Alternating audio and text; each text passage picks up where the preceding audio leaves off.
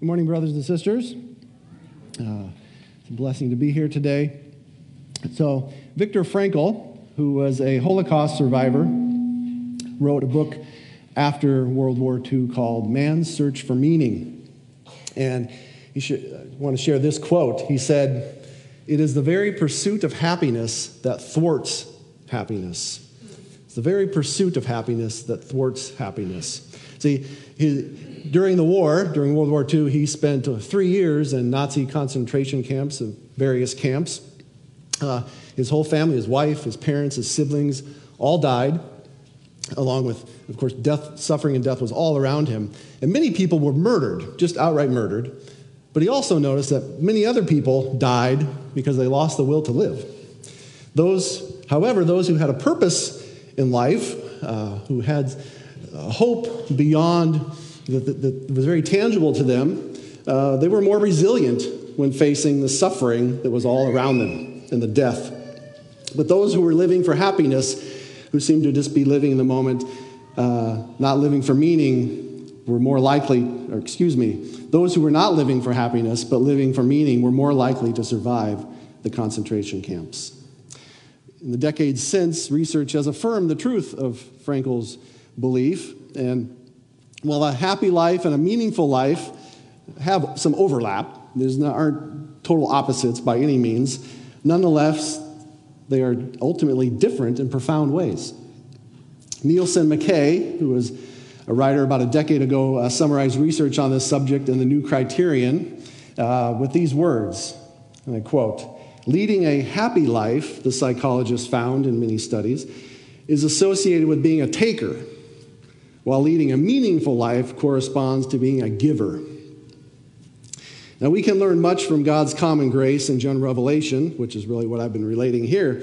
But what does the Bible tell us about happy lives and meaningful lives, about being a taker and about being a giver? And our text today, which is Psalm 90, addresses this subject. And so if you have your Bibles with you, I encourage you to turn there as I set up the text just a little bit here. There are 3 questions that are central to happiness and meaning that we see answered here in our text in Psalm 90. The first question that we all should always ask about anything. Who is God? Right. Theology is where we always start, the study of God. Who is God? Verses 1 and 2 of Psalm 90 tell us this. And second question is, what is man? Verses 3 through 12 in Psalm 90 speak to this. And then finally, the third is, where is our hope? In verses 13 through 17 are a prayer of hope on the part of the psalmist. Now, it's important to note that these questions build on each other, right?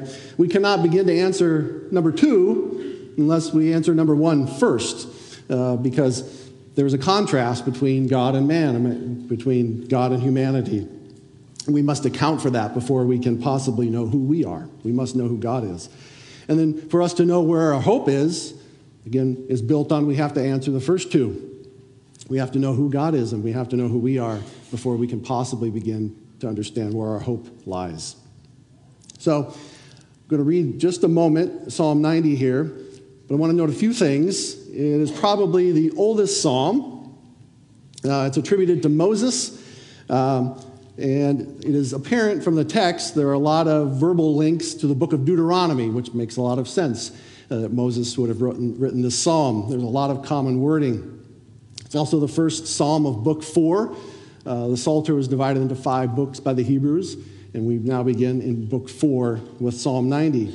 It's a psalm of lament, as we classify psalms, but it flirts with being a wisdom psalm, frankly.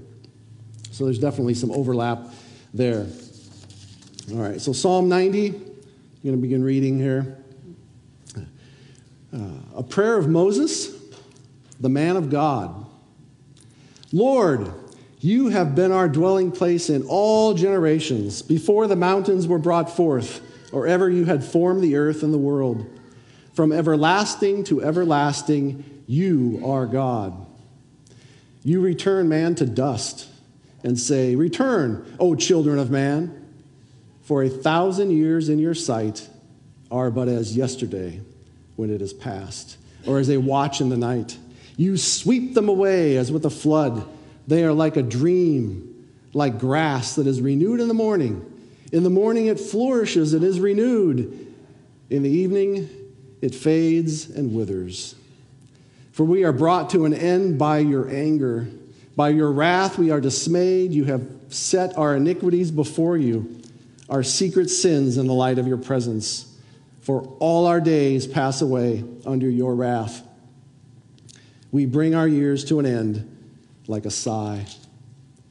The years of our life are 70, or even by reason of strength, 80. Yet their span is but toil and trouble. They are soon gone, and we fly away. Who considers the power of your anger and your wrath according to the fear of you? So teach us to number our days, that we may get a heart of wisdom. Return, O Lord, how long? Have pity on your servants. Satisfy us in the morning with your steadfast love, that we may rejoice and be glad all our days. Make us glad for as many days as you have afflicted us, and for as many years as we have seen evil. Let your work be shown to your servants, and your glorious power to their children. Let the favor of the Lord our God be upon us, and establish the work of our hands upon us. Yes, establish the work of our hands. So we begin, as I said, with the question, who is God? In the first two verses, right away in verse 1, we see, Lord, you have been our dwelling place in all generations. There is, again, a verbal link here with Deuteronomy 33:27, which says that the eternal God is your dwelling place. Moses speaks to the Israelites. And underneath are the everlasting arms. And he thrust out the enemy before you and said, destroy. Who is God? He is their dwelling place. He is our dwelling place. So remember, if you will, just briefly, the historical situation that the psalm is probably written of, if it is in fact contemporaneous to the book of Deuteronomy. So the Israelites are delivered from slavery in Egypt, and they go out into the wilderness, and there, because of their sin, which we'll talk more about later in more detail, but they wandered for 40 years in the wilderness before they were able to be delivered into the promised land that God had for them, that God really went back to Abraham, a promise to Abraham and to his descendants. So here they are, after 40 years of wandering and all of the death, and they are on the precipice of crossing the Jordan River and going into the promised land to take it, this promise that God had given them. And yet, how does the psalm begin? It says, Lord, you have been our dwelling place. God is their dwelling place. It was not the wilderness. It was not Egypt. It will not be the land, even ultimately. Ultimately, God is their dwelling place. He is their true dwelling place, and he always has been. And this is true for all of us. It always is. In Acts 17, the Apostle Paul, preaching to pagans, quotes a pagan poet and says that it is in God that we live and move and have our being. He is our dwelling place. This is the position of the Christian. If we think again in the New Testament, we frequently encounter the phrase that we are in Christ, that we abide in him. Jesus himself says, abide in me.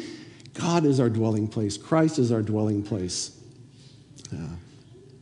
And this God, as we continue in verse 2, is eternal. We see, before the mountains were brought forth, or ever you had formed the earth and the world, from everlasting to everlasting, you are God. There is no beginning nor no end with God.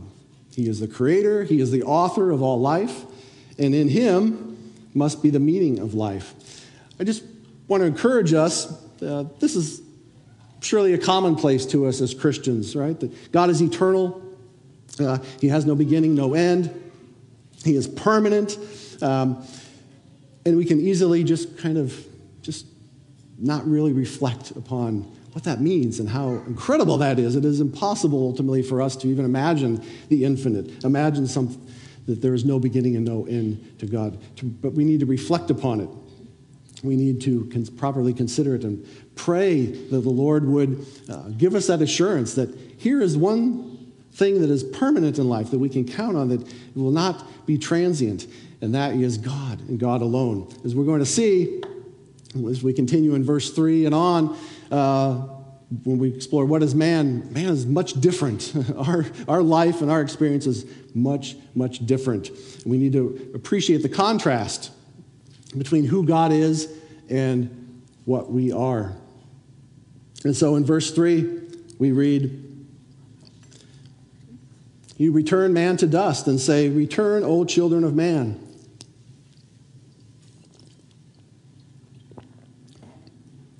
What is man? Well, the point of the next several verses, as I said, is a contrast to verses 1 and 2.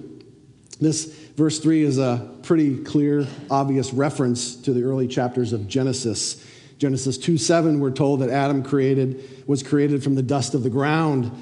And then in Genesis 3:19, after the fall of man, after Adam and Eve had sinned, we read this, that by the sweat of your face you shall eat bread till you return to the ground, for out of it you were taken, for you are dust, and to dust you shall return.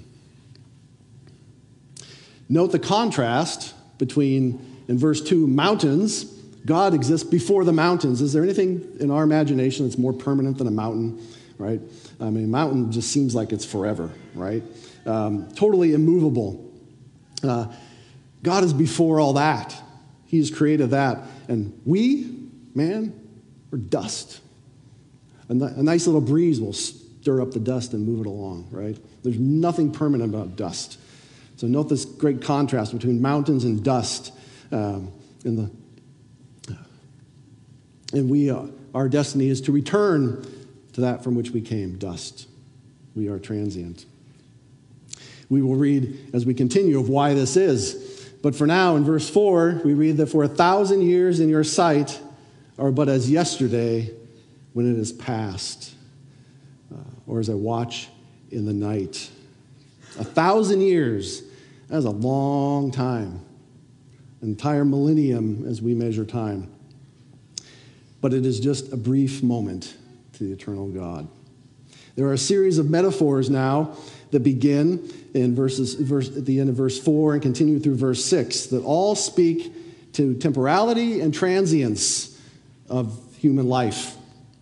That is, to be temporal. We are time-bound, and to be transient. There's no permanence.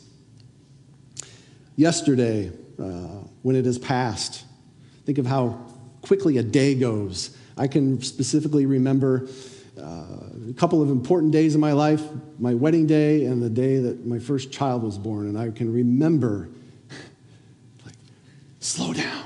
Like, the day goes so fast, right? And you just want to soak everything up out of it because you know you're never going to have another day like this. The day just goes so fast, so fast. Watching the night, just a part of the day, a part of the night, soon over. A flood, we see in verse 5, that sweeps away. It shows just how transient life can be.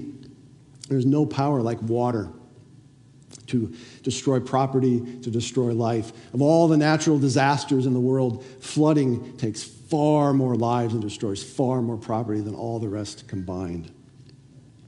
A dream, think of how transient a dream is, right? We dream during the night, and we don't even know how long they last, but we wake and they're gone, and we try to remember, and we just can't grasp it, right? Very transient. And grass is the final metaphor here that begins at the end of verse 5 and continues in verse 6.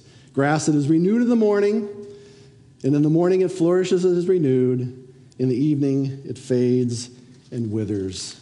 It's just a reminder of how fragile life is, of how transient life is. I want to quote Derek Kidner, commentary on the Psalms, Psalm 90 now. He says that the swift changes of metaphor here in these verses add to the sense of insecurity and flux. As I went through, if you felt like you couldn't keep up with the word pictures, or maybe they kind of jumped around from one image to the other and whatever, this is probably the point. The Holy Spirit riding through Moses moves swiftly from one idea to the next, and we can't quite follow, and that's the point, right? It's very transient. That's the way life is. And so if we experience any kind of emotion as we read through this quickly, that speaks to us as well. And remember again the historical context. This is the wilderness generation. So for 40 years, they have wandered in the wilderness, always on the move, right? Wherever God led them. Fire by night and pillar of cloud by day. So why is this? Right? Why this picture of man that we see here in verses 3 through 6? Now, man as a creature cannot be eternal like God. So we have to be time-bound, right? We have to have a beginning, certainly. But what about transience? Is that natural, that there's no permanence, that life is just very fleeting, constantly in flux, constantly in danger? Is that God's design? Is that the way things were designed to be? No. The answer is an emphatic no. And the reason we begin to delve into in beginning with verse 7. For we are brought to an end by your anger. By your wrath we are dismayed. Man is under God's wrath. We are under judgment. We cannot begin to have a proper anthropology, the study of man, without understanding that. God's wrath is real, and we need to remember that. We need to remember it in our theology. We need to remember it in our evangelism. It is easy to not want to think about it. It is a temptation that many have fallen into to deny God's wrath. Some who even purport to be Christians are offended by the idea of a wrathful God. But Scripture tells us that God is a God of wrath. He is wrathful towards sin. Jesus himself speaks to this. In John chapter 3, he says that whoever believes in the Son has eternal life, but whoever does not obey the Son shall not see life, but the wrath of God abides on him. This is bad news. Fortunately, as Jesus says here, there is good news that whoever believes in the Son has eternal life.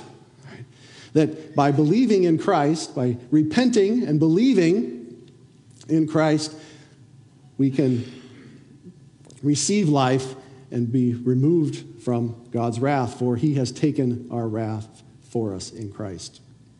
So if you are with us today and you are not a Christian, know that God's wrath is real, but that God has poured out his wrath on Christ, that all of his people would be saved. That if those who he quickens by the Holy Spirit, those who he draws to himself will identify with Christ, they will identify with him in his life, that he lived the life that we could not live, that we are sinners, but Christ lived the perfect life from the heart, obeying God, his Father in all things, and that he was willing to offer himself as a sacrifice, to take the death that we deserved on the cross, to bear the wrath of God in his person, in his broken body, and in his shed blood. That, as Jesus says, that whoever would believe in him would have eternal life. But if we do not obey the Son, if we do not repent, if we do not turn to Christ and embrace him and identify with him by faith, then the wrath of God abides on him. So I pray that today would be the day, if you are with us and you are not a Christian, that today would be the day that you would repent and believe, that you would embrace Christ and identify with him by faith as he has identified with you in his death. So there's bad news about sin and God's righteous anger. As we continue in verse 8, we see that you, God, have set our iniquities before you, our secret sins in the light of your presence. God knows it all. That's an uncomfortable fact, frankly, isn't it? God knows it all. He, even when we lie to ourselves, God knows our hearts. Right? This is something to always remember, consider, that there are really no secret sins when it comes to God, for he sees us from the inside out. And there is no escape in the sense within this life, for we read in verse 9, for all our days pass away under your wrath, we bring our years to an end like a sigh. All our days are lived under God's wrath. As we will see in the next few verses, toil and trouble are the lot of life. That is an effect of God's wrath, of his judgment upon sin. And our end is not triumphant, right? We bring our years to an end like a sigh. It's over. I have visited with many, many people over the years who are dying, who even just recently had a dear friend who was 80 years old pass over a period of many months, frankly, and suffering near the end, and basically people are lying there waiting to die. There's hope in Christ, but even when there is hope in Christ, you can't help but reflect in these times, what's the meaning of this, right? What's behind this? What should I get from this, Lord? Right? For our years come to an end like a sigh, right? Like, why? Now imagine, and maybe you have experienced similar things. You've been with people in similar situations. Now imagine the wilderness generation. Again, the context of the Psalm 90, coming right at the end of the 40 years of wandering in the wilderness. There was judgment upon the people. To just remind us, God had led them out of Egypt miraculously through the hand of Moses, but God had done the work, and they saw that. And now they were to be delivered to go to the promised land, this land of promise that God had given them, the land flowing with milk and honey. Much unlike slavery, they would have everything they need, but they needed to trust God. They needed to trust the Lord in order to receive this promise.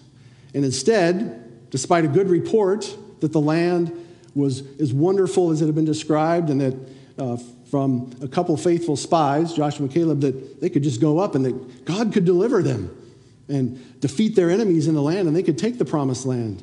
Right? The people rebelled, they were fearful, and so God sentenced them to death. That all those who were adults at that time, who had rebelled, were accountable for that, and that none of them would enter the land, that none of them would receive this promise of rest in the land that God had given. So they wandered for 40 years in the wilderness, struggling, suffering, basically just waiting for people to die. Not a lot of happiness. And you have to think that they had to reflect upon, what is the meaning of all this? What is the meaning here? See, like Adam and Eve, they did not trust God, so they took matters into their own hands. And skipped over that they had not been willing to follow the Lord by going into the land. So when he told them that they were under a curse and that they would die in the wilderness and not go in, then they decided, well, we're going to go in anyway. Right? And that didn't work out very well. Right? A very stiff-necked people. God says go, we say no. God says no, we say go. Right? And that is so often how we are about things. It's easy to judge them. It's easy to judge others. But what about us? How do we often lack the faith to give, to trust, and we just take instead? Now in verse 10, moving on, we read that the years of our life are 70, or even by reason of strength, 80. Yet their span is but toil and trouble. They are soon gone, and we fly away. 70 to 80 year lifespan, we are told. I think that resonates with us. I think life expectancy is a little shy of 80 years in our country. Of course, there's great variation of that, but as a general truism, we identify with that. But how fast that time goes. How fast it goes. I remember being young. People tell you, right, oh, enjoy life, it goes faster. When you first have children, you're, at least in my case, I was a young adult, right, it's going to go fast. Well, they were maybe wrong because it went very fast, right? Past 50 now, and life is just, where did it go, right? Even that 70, 80 years just goes fast. Life is so transient, it just, whoop, it's gone. And yet, if there's anything slow about life, if there's anything that makes us feel like it takes a long time, it's that it's full of toil and trouble. Full of toil and trouble. This is the result of the curse of the fall that we spoke of earlier, back in verse 3. In Genesis 3:16, after Adam and Eve had sinned and fallen, God spoke to Eve, and he said, I will surely multiply your pain in childbearing. In pain you shall bring forth children. Even this great blessing of life will come in pain. It will be toil and trouble for you. And in the following verses, God speaks to Adam and tells him of the curse that will fall upon him for his sin and disobedience.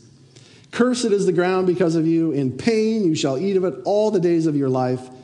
Thorns and thistles it shall bring forth for you, and you shall eat the plants of the field. By the sweat of your face you shall eat bread.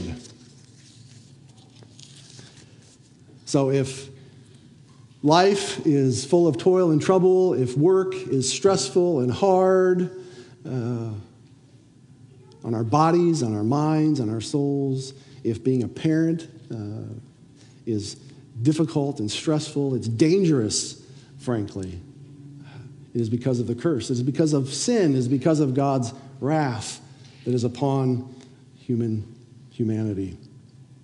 Now, as we reflect upon all of this, this is kind of bleak, right? It should cause us to be sober-minded. It should cause us to face the facts of life, face reality. Again, the Scripture tells us why these things, but even just being in the world, just being alive, just having eyes to see, and just general revelation, we can see that life is short. Life is full of toil and trouble. It's no picnic, right? We all, even a non-Christian, should be able to agree with that. And it should lead to what we see in verse 11. Who considers the power of your anger and your wrath according to the fear of you?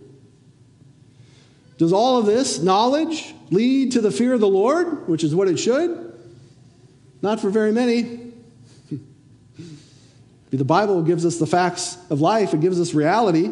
But the children of this age, the world, interpret that reality of a short and turbulent life as an excuse to say, let us eat and drink, for tomorrow we die. But this is a denial of the reality of God. See, when we try to find happiness in this life, we find emptiness. We find that we're really living a lie. So who is man? Who is God? He is good. He is righteous and created the world in righteousness. But what is man? He's a sinner. He lacks faith and love. He is a taker and not a giver. Brothers and sisters, there is no religion or philosophy that adequately explains reality except biblical Christianity. I'm going to repeat that. There is no religion or philosophy that exists that adequately explains reality except biblical Christianity. The Bible tells us reality, and it tells us the reason why reality is the way it is. Know the facts of life. They're in the Bible. Being a Christian is our only hope for living a meaningful life. It's because only a Christian has really come to reckon with the reality of life as it is revealed in Scripture, which is as it is revealed in general revelation all around us. So in verse 12, and I want to make a comment here quick that, I don't know, in my Bible and most Bibles that I had, verse 12 is lumped with verse 13. And there does seem to begin to be a petition here. But it's interesting. I could not find a commentary. People who are a lot smarter and more learned than I am, who did that, broke this up this way. Everyone else put verse 12 back with verse 11 and what preceded it. So that's what I went with. But we do see here in verse 12 that there begins to be a petition, right? There is a desire for wisdom. And we are, again, reminded that, continuing with our theme, Paul says to Timothy in 2 Timothy 3:15, that the sacred writings, that's the Bible, the Scriptures, which are able to make you wise for salvation through faith in Christ Jesus. Teach us to number our days, that we may get a heart of wisdom. Allow us in our hearts, Lord, to reckon with the reality of life, that life is short, it is full of toil and trouble. It is because we live under your wrath. There's a curse because of sin. Allow us then to reckon with that, right? To account for the fear of the Lord. It's the fear of the Lord that is the beginning of wisdom, the beginning of knowledge. And it's only as we understand who God is and we enter into a respectful awe of him and a fear of him, to follow him, to trust him, that we really have any knowledge at all, that we really have any hope at all to be wise.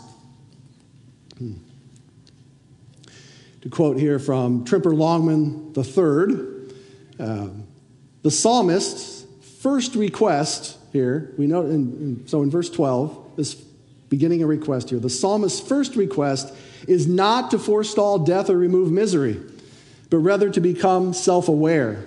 He does not want to live as though he is going to live forever, but rather in the knowledge of his mortality. Why? To have a heart of wisdom. Wisdom is the ability to live in an authentic way. So the psalmist, who is Moses, is not focused on happiness, how to get on better in this life per se, but on living in a meaningful way, living in a way that reckons with reality and looks to God alone for hope.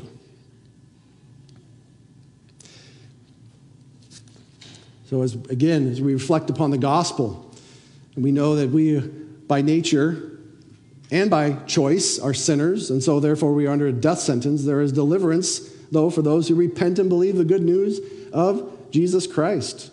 That by identifying by faith with Christ, we accept his life for our life and his death for our death.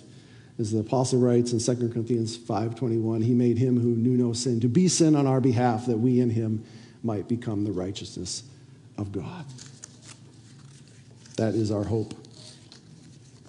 And only those who have put their faith in God can join Moses in his petition in verses 13 through 17.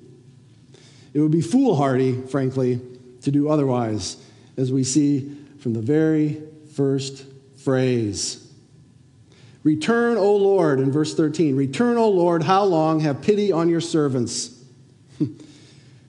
Return, O Lord, is a cry only for those who are faithful, only those who trust in Christ and are living in obedience to him. Many years ago, I worked with a lady, very nice lady. Her name was Evelyn. And she had a family, a couple, I think she had twin boys who were like in kindergarten, and a guy, presumably a husband, right? And so we would converse some. She was a believer. And then one day, I don't know how it came up, I was talking with her, and it came out that she wasn't married. She was living in sin. And I was shocked. And I said, Evelyn, and she says, just the guilt. She says, I know, it's sin. She says, and here's what she said. She says, I pray every day, Lord, don't come, because I'm not ready. That's no way to live. My heart was, I was aghast, but it was also just this, as I reflected upon it, pity for her. To live in disobedience, that she didn't want the Lord. That's our hope, is that the Lord would return. That's Moses' prayer. That's how he begins. Return. Come back to your people. But if we're in sin, if we are resisting, we don't want that. This is also a bit of an echo from verse 3, if you recall, that you return man to dust, and we say, return, O children of man, that the Lord returns us back to what we became because of disobedience, because of sin. And yet he calls us to return, to come back to him. And when we do that, now we can cry out to him, return, O Lord. Come back. Right? Bless your people. The desire here is for God's pity, his mercy. In verse 13, have pity on your servants. Man has undone God's blessing, turning it into cursing, again, as we've seen. And now the prayer is, may God undo the curse and bring blessing. May he reverse what has been done. There is, again, a verbal link with Deuteronomy here in verse 13, Deuteronomy 32:36. It says, for the Lord will vindicate his people and have compassion on his servants when he sees that their power is gone and there is none remaining, bond or free.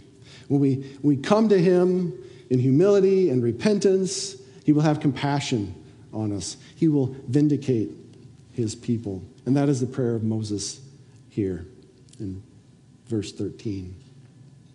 And in verse 14, this is built upon, satisfy us in the morning with your steadfast love, that we may rejoice and be glad all our days. The Lord's steadfast love, we read here. This is the word, this is a part of the word family anyway, of hesed, which means covenant faithfulness. The cry is that God, in his covenant faithfulness, would satisfy us. Again, in the morning, speaks to something renewed, a freshness, right? That God would return, he would come back, he would refresh us. And that we may rejoice and be glad all our days.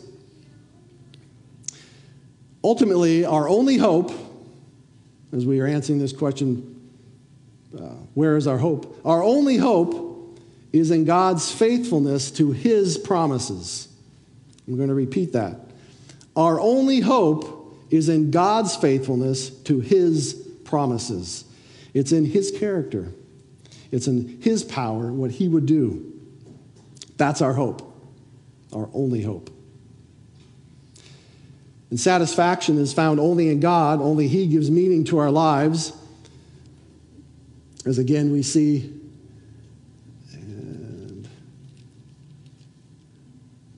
in verse 15, make us glad for as many days as you have afflicted us, and for as many years as we have seen evil. Again, we see here there's an idea of reversal, isn't there, right? As many days as you have afflicted us, as many years as we have seen evil, make us glad for that same. The Israelites had wandered and suffered for 40 years in the wilderness, and they'd been slaves in Egypt before that. Moses' prayers that the Lord would undo all the evil and make his people glad. It should be our same desire, our prayer. As we said, life is full of toil and trouble, just naturally. How much more so is it for the Christian? You know, Pastor Mike prayed this morning already for those who are persecuted. So many Christians persecuted. And we've just barely got started here in the 21st century, but there were more Christian martyrs in the 20th century than all previous centuries combined. There's a lot of suffering for the name of Christ in the world. And don't think that we don't have our share in that, and that we may have our share even in a greater way if we are faithful. Toil and trouble in life, trial and suffering.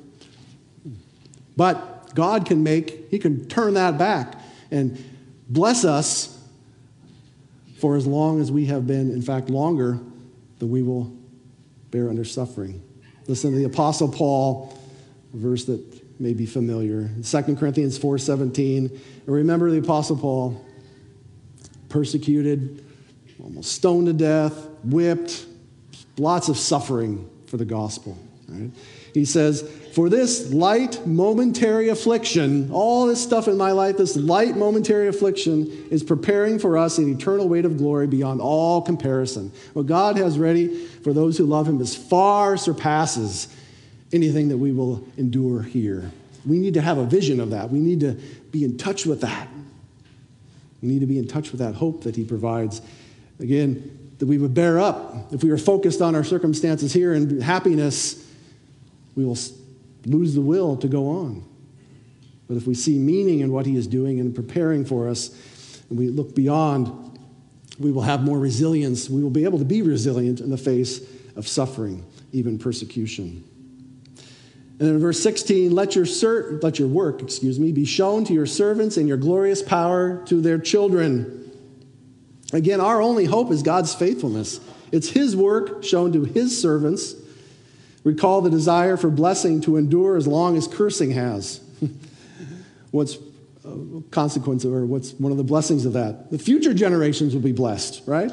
We should desire, and I know that we desire a blessing for others, for future generations, for others around us. As Mike encouraged us into evangelism this morning already. Right? We want to be givers, not takers. When we receive, freely have received, freely give. Give the gospel. Give that good news to others that you have received. Don't just hold on to it. As we turn to verse 17, I want to warn you that we're not almost done.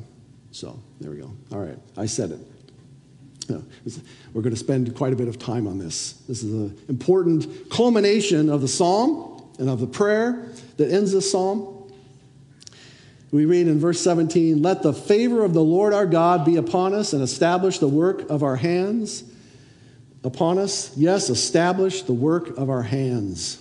So we have seen it's been put in a little different ways, but in this prayer, a desire for God's favor, his pity, his steadfast love, his glorious power. These all express a desire for God to make himself known to his people and bless them. He is eternal. We are temporal. He is permanent. We are transient. He is good. We are sinful. So there's this contrast that we developed in the first two parts. He is our only hope. And so the prayer and the desire is that God would rescue his people, that he would come, that it's in his power, it's under his control. He will have to do this work. He will have to bless his people. And as we end here in verse 17, we see repeated twice the plea to establish the work of our hands. Yes, establish the work of our hands. Now, as you probably know, the repetition is a kind of a flashing red light of importance. So even today, earlier, a couple of times I said something, a sentence that I thought was important, and I repeated it immediately. Call your attention to it for emphasis. So when we see this in Scripture, we usually don't see it just so in-your-face repetition. Usually it's kind of poetic and things are said a little different way in the next line or whatever. Not here. Exactly the same, essentially the same phraseology. Establish the work of our hands. This request, this phrase, is the culmination of Moses' prayer and of the entire psalm. So it's worthy of investment and understanding it. First of all, let me get some water.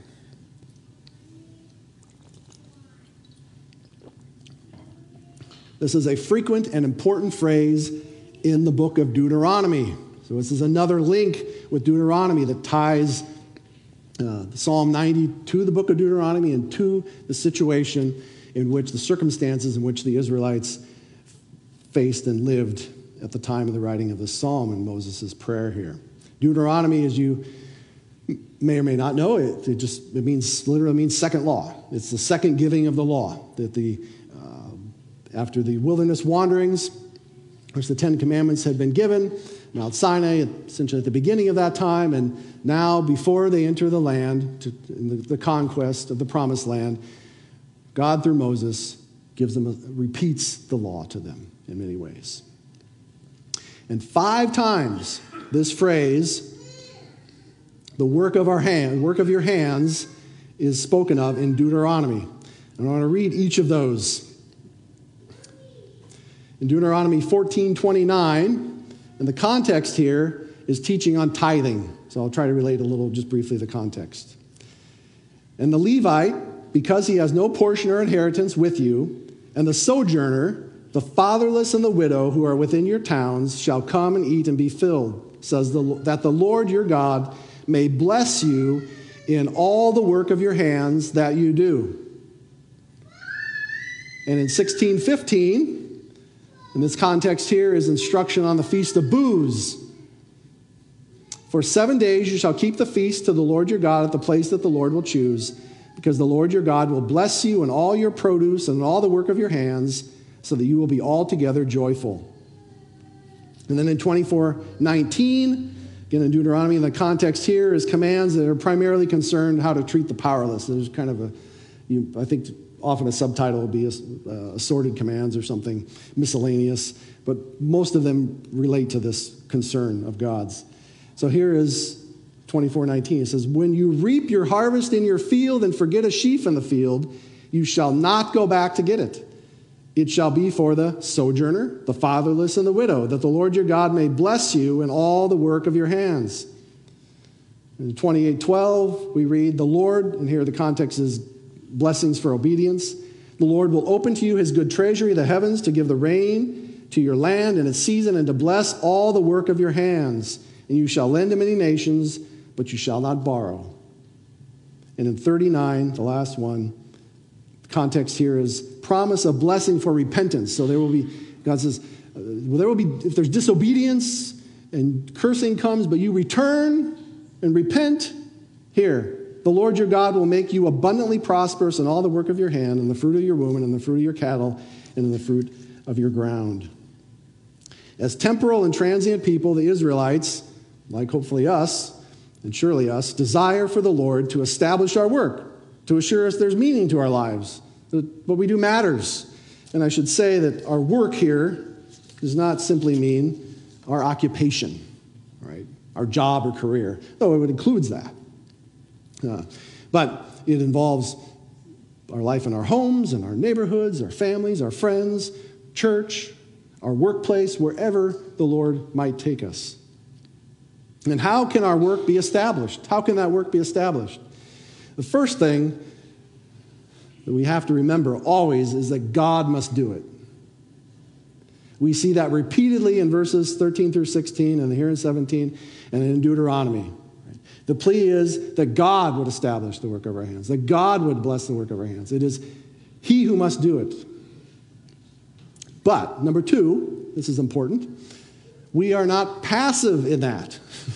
We must be obedient and participate in what the Lord does. So to have meaning to our work, we must be givers in that work, not takers.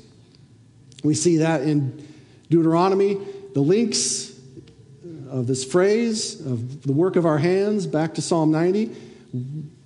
What's the theme of these verses? We notice that there's care for the sojourner, the fatherless, the widow.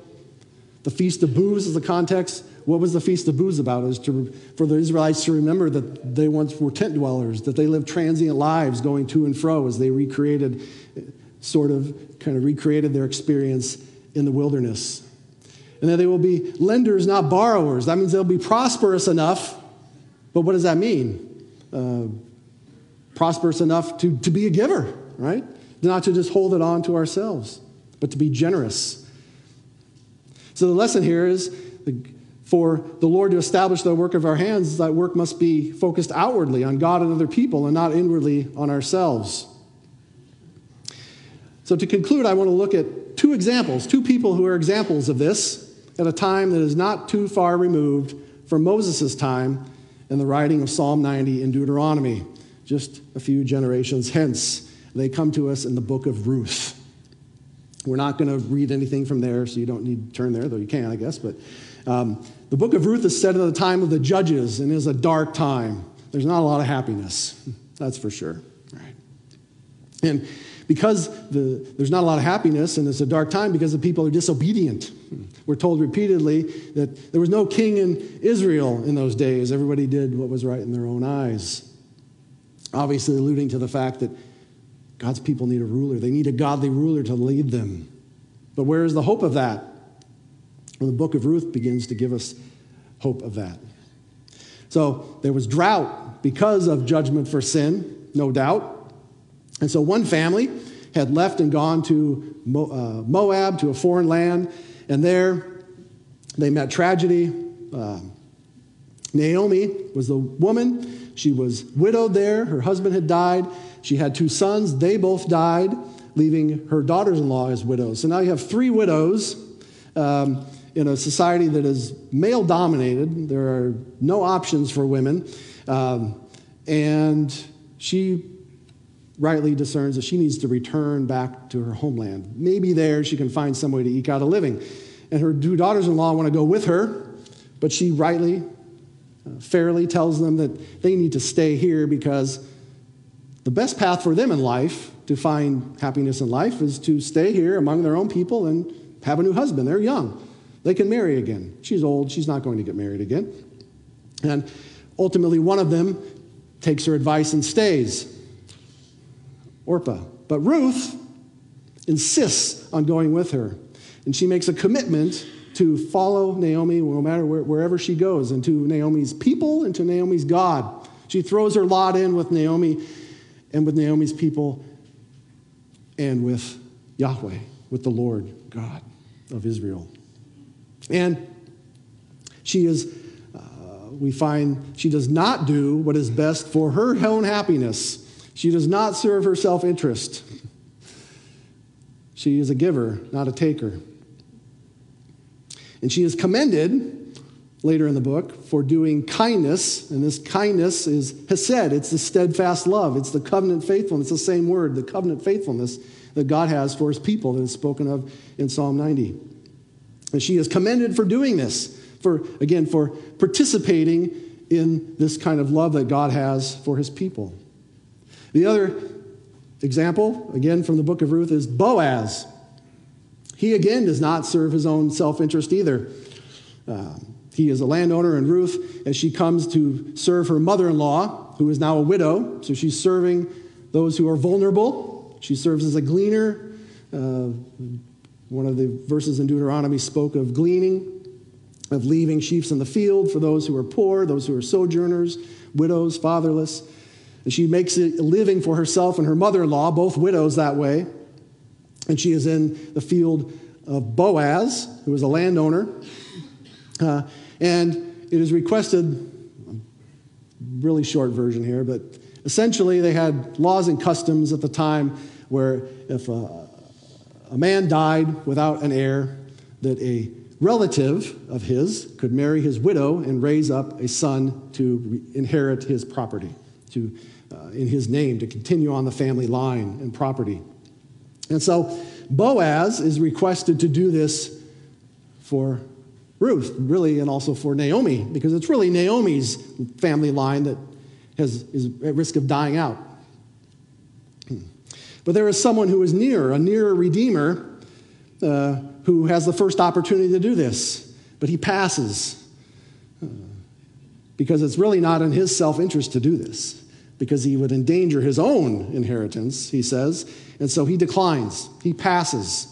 But Boaz goes ahead and requires property, and with it, Ruth as his wife, with, again, the expectation that if the Lord would bless them with a son, that son would continue on the family line of Naomi's deceased husband.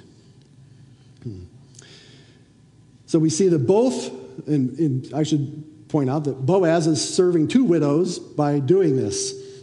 Again, he's being a giver, not a taker. He's not always doing what is right for him and would seem to serve his own self-interest, but rather Naomi's and Ruth's interest. So both Ruth and Boaz were givers, not takers. They didn't focus on being happy in an unhappy time, but they found it by participating in God's work. I didn't say, I should have, that Boaz as well is commended for being the vehicle of the Lord's kindness, his hesed, his covenant faithfulness. Both are spoken of as doing hesed, participating in what God's doing, participating in his work, blessing his people, blessing those who are vulnerable, being givers. And the Lord established the work of their hands as they serve the vulnerable. Ruth with Naomi and Boaz with Ruth through Naomi. So what do I mean? How did he establish the work of their hands? And you may know the story. God granted them a son. They named him Obed. And through him, they became ancestors of David. Again, remember that this is the time of the judges when there's a desire that we need a king. We need a righteous ruler of God's people. So through him, they became ancestors of David, and therefore they found themselves in the lineage of Jesus Christ. Their work was established, and their lives still have great meaning to us today. Now, we will not always see the fruit of our labor for the Lord in this life. We might, and it's a great blessing if we do, but there's no guarantee. Remember not to be results-oriented. Right? Be a giver and not a taker, and leave the rest to the Lord. He will see fit to bless as he is willing.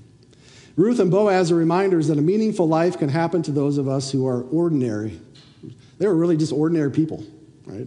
It doesn't require special gifting. It doesn't require special circumstances. The lesson here is not that we need to sell our house and go to Africa to be a missionary. Not that that is a wonderful thing to do, if the Lord's calling you to do it. But that isn't what we need to do to be a giver. Live as givers, not takers, in our families, our neighborhoods, our workplaces, our church, everywhere we go.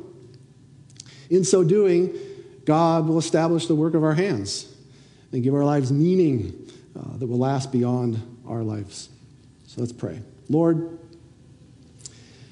we are thankful for hope, Lord, that we have as your people hope in Christ, that we have hope beyond this life, that you have imbued in your purposes, Lord, to call a people out to yourself, to serve you, to love you, and you've given us the grace to do that, Lord.